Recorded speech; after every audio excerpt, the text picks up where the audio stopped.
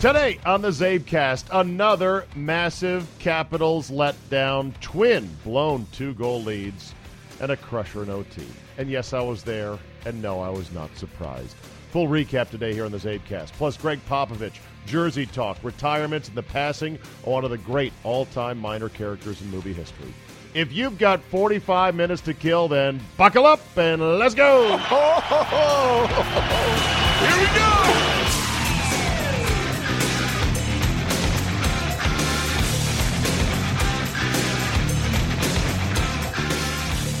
Monday, April 16, 2018. Thank you for joining me and me alone today. It'll still be the best damn thing you hear today. Weather completely sucks all across the upper Midwest, down to the south, all the way across the east. And it is the middle of April. Oh, by the way, get your taxes done, in case you didn't know that.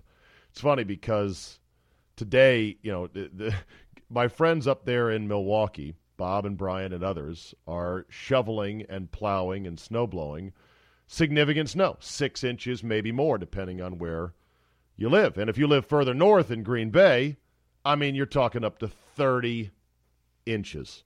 Minnesota, the same thing. I saw a picture, and I'll have to call Church today and just see how he's doing up there in the Twin Cities. But there was a father who took a picture with his son on April 14th in front of their truck in the driveway with an April snowstorm, and apparently 30 years ago to the date, or 35 years ago to the date, they had the exact same, they had a big snowfall on April 14th up in Minnesota, and they've got a picture, the guy's got a picture of himself with his dad, and he's got a picture of himself with his kid. And it's sort of like, yeah, son, you've been born into weather misery. You live up here in Minnesota, and this is just how it's going to be. I, for the first time ever, normally Bob Madden of Bob and Brian in the Morning is not easily triggered, not easily flustered by stuff. I think I heard Bob triggered for the first time ever about the weather up there. He normally is what are you going to do? This is the way the weather is. He was legitimately pissed because the weekend completely sucked up there.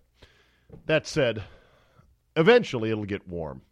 And eventually, once it does get warm, my Capitals will already be out of the playoffs. Yes, I went to the game last night downtown in the luxury suite that our radio station controls. I am thankful for that opportunity to get free tickets to a luxury suite, which is quite an experience. I never take it for granted. I'm not piggish about going to a lot of the games.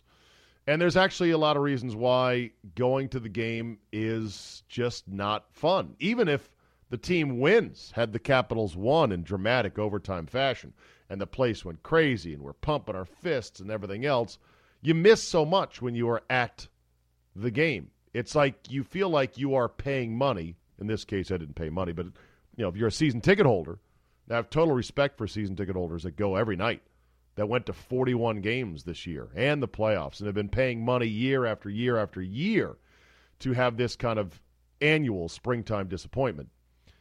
That you're paying money, it seems like, to be a prop, an extra in a production where you are there to show up, wear red, be loud, do chants, go crazy, shout, "Let's go, Caps."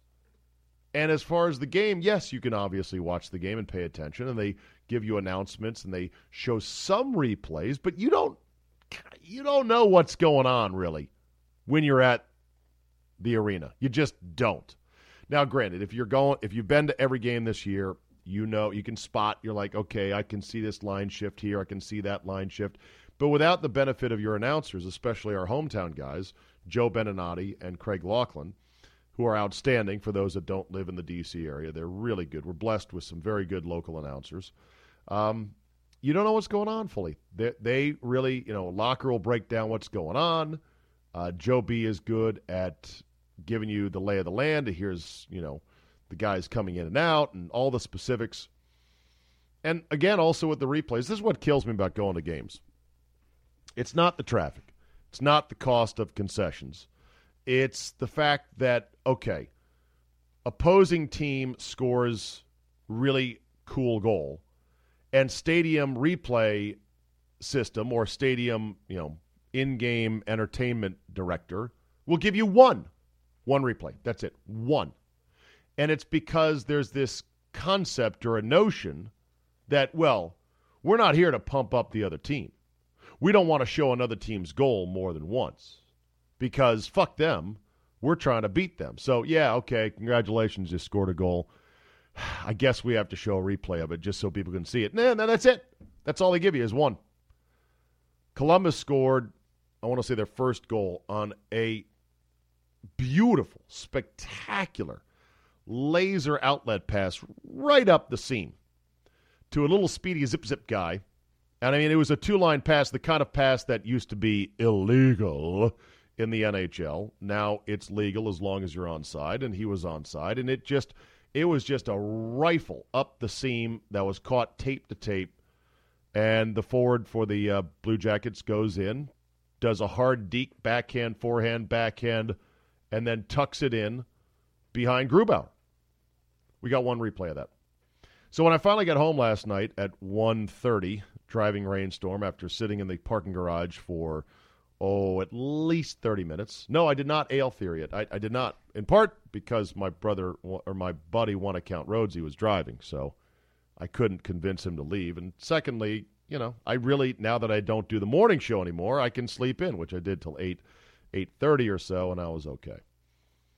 But no, it's not that. So I get home. All right. So I get home afterwards, and I immediately dial up NHL.com because I want to see the highlights of the game. And they give you the highlights on NHL.com for free because we're living in an age in which we're always lectured. The traditional sports center won't work. Everyone can get highlights on their phone.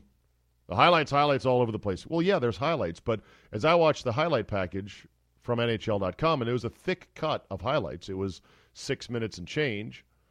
It did not have an announcer. It did not have somebody narrating the highlights and giving context to the highlights and giving flavor to the highlights like a SportsCenter anchor would, like Dan Patrick back in the day, or Keith Olbermann, or Craig Kilborn, or guys like that, or Kenny Mayne.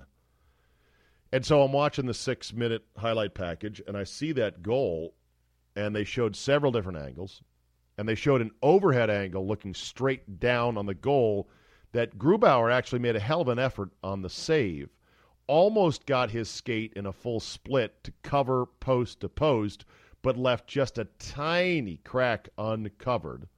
And that's where the Blue Jacket forward was able to tuck it in. Now, here's the thing. If I'm paying you money, Ted Leonsis, to go to the game, why the fuck can't I get that replay as well? We're living in a digital, informational age where the customer is always right. The customer gets what he wants, a lot of it. How is that even a thing nowadays? How is it going to change the outcome of a game if you gave 3 or 4 replays on a good opposing team's goal in the arena? I just don't get it. I don't get it. I'll never get it. And it's one thing that if, Ted would ever talk to me again, because, he doesn't like the fact that I am critical sometimes of him, although he's our best owner in town at the current moment, I'd say, owns 2 of our 4 teams. I just would love to say, come on, Ted, you get it. You're a digital guy. You know how the information age works. Why would you deny people that pay you money to go to the stadium, to sit there in traffic, to rock the red and buy the jerseys and scream their lungs out and go home disappointed every spring with an early exit? Why would you deny them, hey, it's free, it's just more replays? Give them more replays. But it was good to be there. We had 2 special guests. Well, I had my Juggalo crew of One Account Rhodesy, Raven Kyle, and Wild Jim West. Great guys all. They were very kind. They bought my barbecue dinner down at Hill Country Barbecue, which is delicious. The old school barbecue where it's just you get a big butcher wrap piece of paper with a slab of barbecue on it. I got the brisket, wet brisket. Paid for that, paid for the parking, paid for the tolls. Johnny drove his car down. It was great. We had a good time as a group. But we also had 2 special guests in the suite, and that was Brian, a.k.a. Big Stupid 21 on Twitter, and his friend Paul, who were great guys. Both guys obviously know hockey very well. They know local sports very well. We had a good time, talked about Lots of different things in the suite, and unfortunately went home with a loss. But they bid on the 2 tickets in the suite plus parking to benefit the Leukemia and Lymphoma Society, and it was a very generous bid, and I just wish that I could have delivered them a win. But I didn't. So now we go through the stages of Capitals grief. We're not dead yet. Barry Trotz has said he is going to this team is not going anywhere. We're still going to be a factor, he kind of said, but the numbers are simple. 88% of teams that go up 2-0 in a best-of-7 NHL playoff series win the series. That's 88% of all teams that go up 2-0. I'd imagine teams that go up 2-0 on the road in a best-of-7 have an even higher percentage, given that they have now an overwhelming home ice advantage. So we'll see. I have no expectations of them coming back and winning the series. They might come back and make it interesting, but they're going to lose this series. And so you ask yourself, what stage am I of Capitals grief as a longtime Washington Capitals fan? And you see the image on the CzabeCast here. That's a Photoshop of me as a boy at Christmas opening a present in my Capitals pajamas. Somebody replaced the present with an empty pizza box, took the logo from my pajamas and put it on the inside of the box and wrote, lifetime supply of playoff disappointment. And they're not wrong. They're not wrong. So the stages, I think, of Capitals grief are as follows. There's hopeful anguish, which is the first stage, where you are still like every time they lose, you're like, oh, God, I thought this was our year. Boo. You do the fake fan crying thing. Then the second stage is tortured failure, like, oh, God, these guys. You're not as hopeful anymore, and you're more accepting of this team's perennial playoff failures. The third stage is encompassing despair, in which you have a dread and a despair of, no, this is not our year yet again. Then you enter bitter resignation, which I'm in between the stage 3, encompassing despair, into stage 4, bitter resignation. I don't have the bitter part, but I am resigned. I'm resigned that this team, as currently constituted, and I'm not pointing fingers necessarily at Ovi or Backstrom or Carlson or any of the perennial guys we've had for a while now.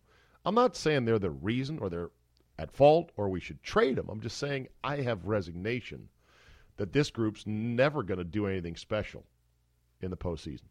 I'm not bitter about it yet, but I am resigned. And then stage 5 of Capitals grief is, who are the Capitals? And I'm not there. While we were leaving and waiting in the parking garage for, like I said, about 30 minutes outside the Capital One Arena, we were watching a guy in front of us waiting to go up the ramp in his car, just one dude in his car, alone, picking his nose. And we're watching it sort of like, the caddies in Caddyshack were watching the Smales kid pick his nose and betting on it whether he would eat it. We're watching this guy pick his nose, and it's like going on for a minute. Okay, still going. 2 minutes. Still going. 3 minutes. Switches hands. 4 minutes. I mean, it kept going and going to the point where the guy said, hey, why don't you get a video of this, and you could post it on your Twitter account. And I'm like, nah, he's going to stop any moment now. I missed most of it. Well, no, he didn't, actually. I started filming, and he kept going for another 2.5 minutes, and I caught it on video, and we're all laughing in the car, and I'm turning the camera around. And I end up and I go post it. No big deal. Guy picking his nose in the car. Probably couldn't tell who he was. It didn't take me more than a minute to realize, you know what? Let's take that video down, shall we? Because the way viral things work, it doesn't even take a whole lot, given that this guy was obviously at the Caps game, and obviously plenty of people know me. Someone would recognize him, is I guess what I'm saying, and they would then say, hey, and it would be possibly taken the wrong way. The chances that this guy would go, yeah, you really caught me digging in my nose there for a nose nugget. What can I say? Good one there. Ha. The chances of that were, I think, slim. I think the chances of him getting, butt hurt, outraged, and then trying to come after me like, you should fire this guy, or how dare you make fun of him, or did he give you permission to videotape him picking his nose? I could have said, hey, he's in a parking garage full of people in cars. knuckle deep. But it just was one of those things where I said, I don't think I'm getting a raise from this video. And there's a 50-50 chance that I'll have to be in a meeting about something. Let's talk Greg Popovich. It's great to see him lose, by the way, and lose badly. Wasn't that great? He is the anti-Steve Kerr. You know, Steve Kerr is a really good NBA coach. Although I'd love to see him without a loaded team just once and without Steph Curry. But still, he's a really good NBA coach who is also not an asshole. He understands that the media has their job to do, and he has his job to do, and there has to be some sort of basic dance that goes on regarding questions and answers and discussion of strategy. Greg Popovich is not that guy. Greg Popovich has made a shtick out of the, hey, watch me give the shittiest halftime interview you've ever seen. And that's what he does. Here he was with Lisa Salters during their Game 1 blowout at the hands of the Golden State Warriors. I heard you tell your guys a couple minutes ago, this is called adversity, get through it. What has to change for them to get through it? Well, we have to play a little bit better. Coming into the game, you said Kevin Durant, you got to defend him better. He had 11 in that first quarter. What has to happen differently to play him better? We got to play him better. All right, thank you, Bob. So there you go. Greg Popovich. You know, they make these coaches do these interviews. The NBA forces them to do the interviews. You can't opt out of them. And ESPN has to do this dance. And Greg Popovich likes doing this. It became kind of a tongue-in-cheek thing when Craig Sager was doing it, when Sager was alive. But now it's almost like, what is he going for here? And could ESPN just say to the NBA, we're not interviewing him. You fine us. We're the client, by the way. We're paying you, the association, lots and lots and lots and lots of money, to go ahead and interview him. But we're just not going to do it because it makes our reporters look stupid. Now, there's ways to ask perhaps sharper questions that would maybe get Popovich to give you some information. But he could always just revert back to the simple, basic answer of we'll score more points or play better or defend harder or just give you a basic yes or no. When it comes to questions, there are essentially 6 questions that I learned way back when in journalism and in my mass media communications minor at UC Santa Barbara. Actually, it wasn't even mass media. It was just a communications minor. Not a minor, it was a double major. Yeah, it was a double major in political science and communications. But working at the student newspaper and in radio, they taught you, okay, who, what, where, why, how, when. There's your basic 6 questions. Who, what, why, where, why, how, when, and some assortment of them. There's other questions that would be, let's say, you could start a question with wouldn't, which is a hypothetical. Wouldn't it be great if you could have? There is a is blank accurate or true or does blank make sense question. You're going to basically elicit a yes or a no, maybe an elaboration off of that. But other than that, it's hard to pin a coach down on a good answer if he just wants to be a dick and doesn't want to answer. Belichick is classic at this. Here was Popovich afterwards in his press conference. There was an idea. Oh, boy. Commercials. Okay. Hang on for 10 seconds, and then you'll get this Greg Popovich. But, yes, the reporters afterwards tried to get Greg Popovich to explain certain things like Danny Green trying hopelessly to guard Kevin Durant. I'm so tired of this.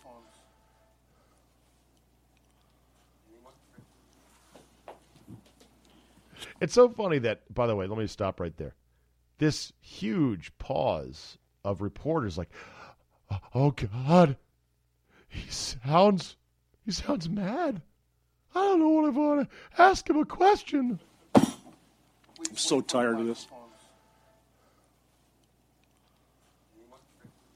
Anyone? Bueller? What went wrong for you guys tonight? What went wrong for us? Yeah, this afternoon. Sorry, I lost my... They played better than we did. Listen to that. God! Listen to how pathetic and soft and weak that question is. First of all, that is an overly broad question, and the reporter is hoping that Popovich bails him out by giving a basic narrative of how they got their asses handed to them 113-92. Popovich was not in the mood to provide a narrative for the lazy reporter about here's how we got our asses handed to us 113-92. And he glowers and says, tonight? And then the reporter apologizes. I'm sorry, I forgot it was daytime. I didn't mean to say that. I'm so tired of this.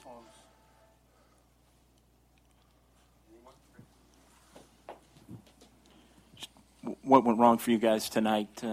What went wrong for us? Yeah, this afternoon. Sorry, I lost my... They played better than we did. Now everyone's all like, oh, God, did you see what happened to that reporter? He got humiliated. I don't want to ask a question. Oh, I might die. Coach, you started Danny Green basically on Kevin. Was that... This is what kills me. Get your fucking question out. Seriously. Pretend like you're on the air, like you're on TV, or you're on the radio. Have your question. Ask your question. None of this verbal diarrhea. Danny Green. On Kevin. Was that... I mean, did that work very well? Did you watch the game? Yes. What do you think? Didn't. It didn't work very well. So we'll have Danny grow 4 or 5 inches by Monday night. Tell him to jump higher and move quicker. And we'll tell Kevin, don't be so good. Come on. Come on. Okay, well, the corollary to that would be, well, you put him on Kevin Durant, so maybe you made a huge fuck-up thinking he could actually guard Kevin Durant.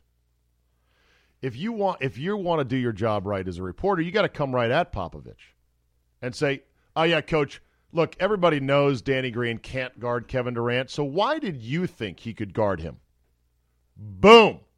There's your question. Is it a little bit hostile? Sure. And they say that, journalism 101, you're not there to be a combatant with the coach. You're there to ask questions and elicit answers and to understand better what happened in the game. But I think in the case of Popovich, who has been antagonistic as shit his whole career, you're allowed to be antagonistic. Coach, Kevin Durant just took Danny Green apart. Why did you think that was a matchup you could live with on the court? I'll hang up and listen to your answer off the air. So, yeah, I don't – on the one hand, Popovich is a mega dick, and his act has worn completely thin. On the other hand, how can you respect a reporter that asks a question in this weak of a way? Coach, you started Danny Green basically on Kevin. Basically. Was that, I mean, did that work very well? Did you watch the game? You can't respect a reporter like that. You absolutely can't. Elsewhere in the NBA, LeBron and the Cavaliers got slaughtered by the Pacers, 98-80. And all I can say, and I'm not declaring them dead yet, because I still think that they'll probably get out of the first round, just knowing the way the NBA works. That said, can you imagine LeBron actually going out in the first round? Can you imagine the network executives thinking, okay, how is the East going to go? Let's say there's more upsets and more surprises. Let's say the Bucks get hot. They get past the Celtics, and then they stun the Sixers. And you have a Pacers versus Bucks. Let's say the Pacers knock off the Cavaliers, and they knock off the 1 seed, Toronto. Assuming Toronto can handle my Wizards, which I think they can and will. Imagine a Pacers-Bucks Eastern Conference Finals. Woo, boy. Wouldn't that be something? Think of all the hours spent this year, starting in October, when NBA camps opened, on ESPN, and all their argument shows. First Take, PTI, around the horn, highly questionable, facts versus volume. Oh, yeah? Did so, did not. All those argument shows. Think of all the hours spent on LeBron and LeBron-related topics. LeBron versus Michael Jordan. LeBron's legacy. LeBron is the greatest. LeBron's stats, everything. I would love if somebody would keep tally. And it'd be very tedious, but it could be done. Of the actual number of minutes, hours, minutes, seconds spent talking LeBron from October on, when we're in the middle of football season, we're in the middle of baseball World Series playoffs, and it's LeBron this, LeBron that. That's why I roll my eyes. It's not that I don't think LeBron is phenomenal. It's not like that I don't like the NBA playoffs. I think these playoffs this year are going to be highly entertaining and very unpredictable. It's just that the talking about it starting in October is a bit much. Dez Bryant looking for work this weekend. I'm sure his agent, who didn't do a very good job of either managing his client's expectations regarding his cap number for this year, or didn't do a good job of getting Dez they have to pay him on the second day of the new league year stipulation on his 2018 salary. Yeah, I'm sure his agent is calling various teams. And it doesn't look like there's a lot of really sexy teams that are jumping up and snapping him up. Obviously, the Redskins, my Redskins, the easy rumor, because that's the kind of thing we typically do. Then you've got the Giants, where every fan is like, ooh, him plus Odell Beckham Jr.? How could you stop him? And then there's the Eagles, who really don't need him per se. And I think they wouldn't want him to disrupt the chemistry of what they got going there with the, okay, Dez is just mad at the Cowboys and wants to stick it to him kind of a thing. Dez off the field is a challenge. Dez is late to all kinds of things, meetings and whatnot. Dez will blow off treatment for tendonitis in his knee, which he did last year. He didn't, late in the year, he's like, yeah, my knee's been bothering me. It's got tendonitis. And they're like, well, bro, why didn't you go get treatment?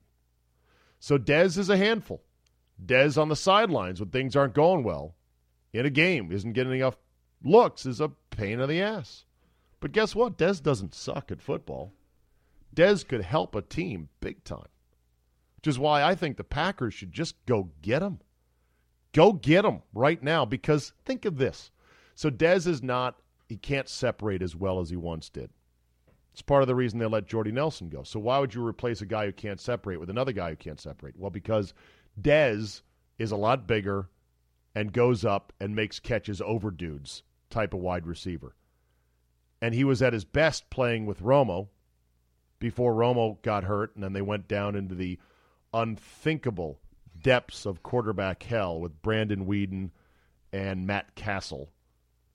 And then, Dak came in and played well, played great his rookie year, but it was mostly a run-based team with Zeke Elliott, and they never hooked up, Dak and Dez, not to the extent that he and Romo did, and it continued into last year. And now Dez Bryant is a free agent. Think of Aaron Rodgers and his pinpoint accuracy throwing to Dez fucking Bryant. You don't think Dez Bryant at age 29/30 doesn't have 2 good years in him? Because that's really all the window is anymore in the NFL for anybody. 2 years, and then we'll figure it out. I don't know how much money he wants, but who cares? Pay him. I know you're saying, well, yeah, we don't want to deal with that headache. Fucking manage the headache, for God's sakes. When the Patriots had a chance to get Randy Moss, who was considered every bit the head case and the pain in the ass that Dez Bryant was, they went out and got him, and they put up a 17-0 or 16-0 regular season, almost went perfect, 18-1. When it was all said and done, one of the most prolific offenses ever. I don't know why the Packers wouldn't go and just grab Dez Bryant and say, we'll figure it out. Also, Dez really worked best with Romo when he was off schedule, when he was running around like a chicken with his head cut off in the backfield, eluding dudes. And besides, say, Russell Wilson and maybe Big Ben, who else is better at off-schedule stuff than Aaron Rodgers? I'd go ahead and do it. If you're a Packer fan, let me know what you think about that. Let's talk jerseys for a second. I love the Philadelphia Sixers jerseys. They tried it out on Monday night. The home jerseys, not Monday night, Saturday night. It's like a dirty white. I don't know what they call it. I'll have to look it up on the web. It's not cream, but it's not a super clean white. It's just like it's like an eggshell. Oh, there it is. Eggshell white. It's like an eggshell white, and they've got Filla on the front. That's it, in a very elegant cursive type font, or a fancy type font. I don't know if it'd be called cursive, but whatever that font is, I think it's just a great look. Now, the only thing that mars that jersey is the fact that they sold an ad on the left upper chest patch, and I don't even know what the ad is for, but I just hate that about the NBA. Love that jersey, though. I love Minnesota's jerseys in hockey, the Wild. That deep forest green is so delicious, and especially once they came back home down 2-0 in their best of 7. And I love the creamy white accent on it. I just don't like the name Wild. I'm not wild about Wild. Just too abstract. Now, what else would you name Minnesota after an animal that's indigenous to the region? Well, Timberwolves is taken by the basketball team, so you can't have that. And I guess if you would argue that, well, the North Stars, the old Minnesota hockey team, that too was an abstract kind of a name, since it's not an animal of sorts. But at least a star is a star, right? The North Star. It's a star is a thing, right? Whereas the Wild is just sort of a concept. And their logo, I can see the way they make it in the silhouette of a head of an animal, I guess a wolf of some sort. And it's got the Minnesota tree line and the sun, the setting sun, the moon maybe in that. I like the Minnesota Wild jersey that's got the diagonal Minnesota on it, which I think is an alternate that's not one of the regular jerseys. And as far as jerseys go, people ask me all the time about the Golden Knights. Do you like the Golden Knights jerseys? I'm not feeling it. I love what the Golden Knights are doing. I love that Vegas is hockey. I'm happy for George McPhee, who is our former GM. He's now in Vegas, the GM there. I love it. I love what's going on. I don't feel the jerseys, partly because they've got 4 colors going on, 5 if you count white. They've got the gold. They've got that gunmetal gray. They have black. They have an accent, a trim color of red. It's more red than I would like. And then the numbers are white, and the names are white as well. What would you like? I don't know. I'm not quite into the Golden Knights thing. Speaking of jerseys and or colors and or things, Patrick Reed, Masters winner, has been wearing his jacket, his green jacket, around quite a bit lately. Now, it had always been said about the green jacket that, sir, the green jacket, it'll stay at the club. We do not permit all winners to take the green jacket off premises. They can wear the green jacket as a winner of this tournament once they are on the grounds every springtime in Augusta. That was once upon a time the old rumor and legend of the green jacket. But I don't know if that was ever really the rule or if it has now gotten a lot laxer. I remember when Mickelson won it, he wore it out all over the place. Wore it at the drive-thru, wore it on Letterman, et cetera, et cetera. Sergio, same thing. And Patrick Reed's been out catching games courtside wearing the green jacket. In fact, he has now been at a Knicks game, an Astros game, a Rockets game, and he photographed himself or got a photograph at a Chick-fil-A drive-thru wearing the green jacket. Okay, that's fine. He can do what he wants. But I saw a tweet from NBC Sports and their official website, NBC, or their official Twitter account, that said, okay, we get it already, with a picture of Patrick Reed. And I'm thinking, well, that's pretty snarky for an actual, a corporate site and not just some fan. Cal Ripken Jr., remember him? Great Baltimore Oriole legend, broke Lou Gehrig's streak for consecutive games played. Well, he's moving on in life and selling his house. No big deal. People get old, they sell their house, they downsize. Cal actually is recently divorced. His 2 older children, Rachel and Ryan, are adults. So he's selling his estate that he built when he was just a second-year player with the Baltimore Orioles back in 1984. Bought 25 acres out in horse country in the middle of Nowheresburg, Maryland. Horse country, Maryland. just south of Baltimore and east of this and west of that. You'd have to go look up the Maryland topography to know it.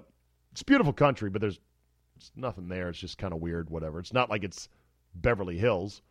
And he was originally selling his massive 25-acre estate with his 21,000-square-foot home with its full-court gymnasium and basketball court and fully functioning locker room and full-sized baseball field. He was originally listing the estate for $12.5 million. Then he dropped it to $9.7 million. A year later, he's now going to sell it at a no minimum, no reserve auction on May 12th of this year. Open houses begin on Saturday if you want to go up there and pretend to be interested. Go get your top hat and your monocle and say, well, I'd like to take a look at this property. Cal talked about when he was building it, when he was just a second-year player. He said he started working with architects, and the house grew bigger and bigger and bigger and bigger than it should.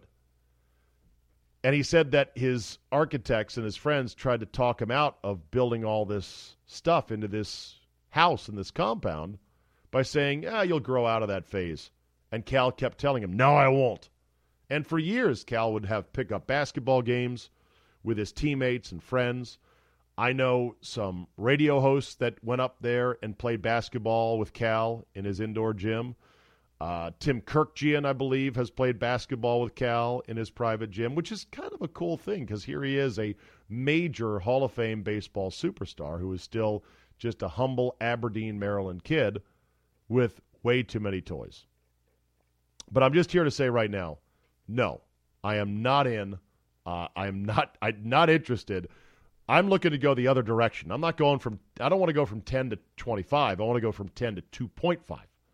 Because I, too, like Cal Ripken, as you get older and your kids start to filter through the house and through the system in college and out the door, you start thinking, God, you know what? I got other things to do than maybe cut the lawn today. Good luck, Cal. I hope it sells for what you wanted. James Harrison is retiring. One of the great mythical players in NFL history. Is he a Hall of Famer?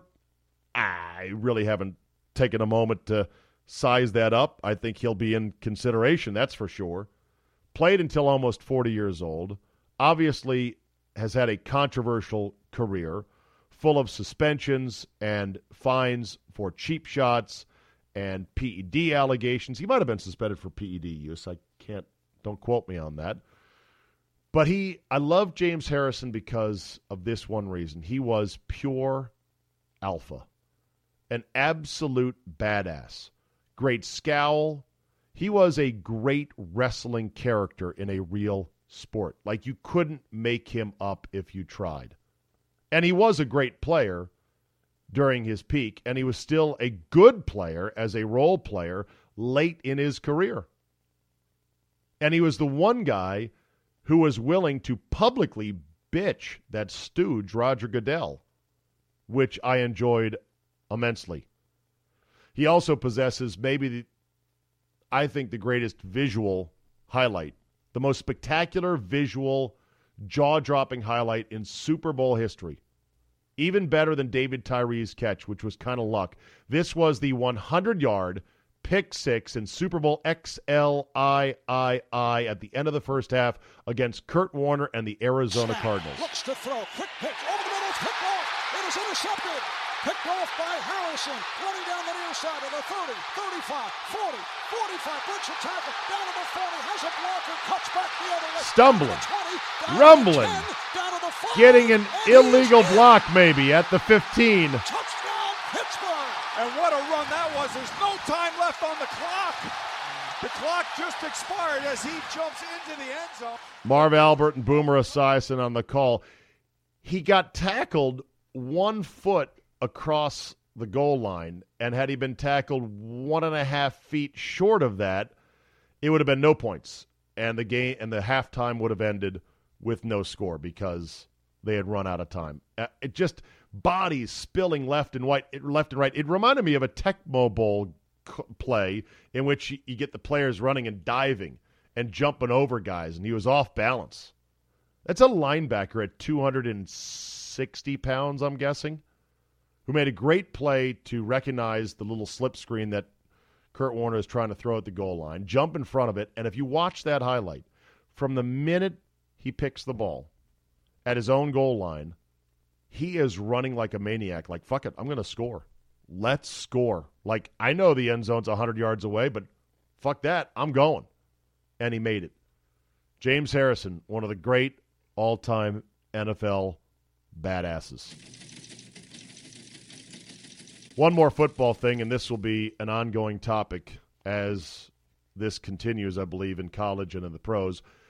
Over the weekend, college football approved a new rule on kickoffs in which you can call for fair catch and get the ball as a touchback at the 25-yard line if you fair catch it in bounds outside of the end zone. So, in other words, a team kicks a high, Poochie kind of kick that they designed to land at the 5 or the 10-yard line so they can pin you deep with good coverage. Guess what? You can call a fair catch and get the ball on a touchback at the 25. Boo. Don't like this rule. Don't like it at all. Either you're going to have kickoffs or you're not. And this, as many pundits have said, is the beginning of the end of kickoffs in football, in college, and in pro. And some would say, good, it's an overly dangerous play that really isn't that exciting. Okay. All I'm going to say is this. If they can get rid of the kickoff, they can get rid of anything in football. And as bureaucrats like to do, once they get doing good, they get this momentum, and they say, well, let's do this now. So if they get rid of kickoffs, they can get rid of anything. And if they can get rid of anything, they're going to get rid of something else. And it's going to continue, and we'll see what that does about the popularity of the sport itself. We'll end with this today. Rest in peace, R. Lee Ermey, who played the psychotic and unforgettable drill sergeant in the movie Full Metal Jacket. He played Gunnery Sergeant Hartman in the 1987 Stanley Kubrick classic. His other credits include playing Sheriff Hoyt in the 2003 horror film The Texas Chainsaw Massacre. He was also a police captain in the 1995 crime drama Seven, which I hated that I actually saw. I wish I could unsee it. I can't. I don't deny that it was a great, sick horror movie, but I saw it and I'm like, okay, now I don't want to see that. He also played a plastic soldier named Sarge in the Toy Story franchise. He was an 11-year career Marine whose career was ended by a rocket in 1969 in Vietnam. Doesn't really talk about it, saying if a person's wife and children were killed in a terrible car crash, would you talk about it afterwards? By the late 1970s, Ermey had landed one of his first movie roles as a helicopter pilot in Apocalypse Now. He also served as an advisor for the film. Ermey told the New York Times he had given up a good job and more money as a supervisor at a nuclear power plant that was under construction just so he could get in the movie Full Metal Jacket. And the diatribe that he unleashes, full of obscenities, full of uncomfortable racial slurs, is one of the all-time classics. And if you haven't seen it, you must. It's 6 minutes long on YouTube. I'm going to give you a 3-minute clip right now. Is that okay if I just give you a 3-minute clip right now? You don't have anywhere to be, do you? I'm looking at the time. We're at 43 minutes. Just 3 minutes. If you've never seen it or if you just want to hear it one more time, this is the opening scene, Full Metal Jacket, Sergeant Gunny. Have at him. I am Gunnery Sergeant Hartman, your senior drill instructor. From now on, you will speak only when spoken to. And the first and last words out of your filthy sewers will be, sir. Do you maggots understand that? Sir, yes, sir. Bullshit, I can't hear you. Sound off like you got a pair. Sir, yes, sir. If you ladies leave my island, if you survive recruit training, you will be a weapon. You will be a minister of death praying for war. But until that day, you are pukes. You are the lowest form of life on earth. You are not even human fucking beings. You are nothing but unorganized, grabastic pieces of amphibian shit. Because I am hard, you will not like me. But the more you hate me, the more you will learn. I am hard, but I am fair. There is no racial bigotry here. I do not look down on niggers, kites, wops, or greasers. Here you are all equally worthless. And my orders are to weed out all non-hackers who do not pack the gear to serve in my beloved corps. Do you maggots understand that? Sir, yes, sir. Bullshit, I can't hear you. Sir, yes, sir. What's your name, scumbag? Sir, Private Brown, sir. Bullshit, from now on you're Private Snowball. Do you like that name? Sir, yes, sir. Well, there's one thing that you won't like, Private Snowball. They don't serve fried chicken and watermelon on a daily basis in my mess hall. Sir, yes, sir. That you, John Wayne? Is this me? Who said that? Who the fuck said that? Who's the slimy little communist shit twinkle-toed cocksucker down here who just signed his own death warrant? Nobody, huh? The very fucking godmother said it. I'm fucking standing. I will PT you all until you fucking die. I'll PT you until your asshole for sucking buttermilk. Was it you, you scroungy little fuck, huh? Sir, no, sir. You little piece of shit, you look like a fucking worm. I bet it was you. Sir, no, sir. Sir, I said it, sir. Well, no shit. What have we got here? A fucking comedian, private joker. I admire your honesty. Hell, I like you. You can come over to my house and fuck my sister. He kicks him in the you balls. You little scumbag. I got your name. I got your ass. You will not laugh. You will not cry. You will learn by the numbers. I will teach you. Now get up. Get on your feet. You had best unfuck yourself or I will unscrew your head and check down your neck. Sir, yes, sir. And it goes on and on for at least 3 more minutes. It is Full Metal Jacket. If you haven't seen it, obviously get to it. I just love the phrase, unorganized, grabastic pieces of shit. Rest in peace, R. Lee Ermey, thank you, sir, for your service to our country. That'll be a wrap for today. You know the drill. Tell 2 friends and buy a phone. More storage on it so you can save more of these awesome podcasts. Leave a positive review. Download, subscribe at all the major podcast outlets. And like Sergeant Gunny said so famously in that movie, Private, what is your major malfunction? Thanks for listening, and we will see you next time.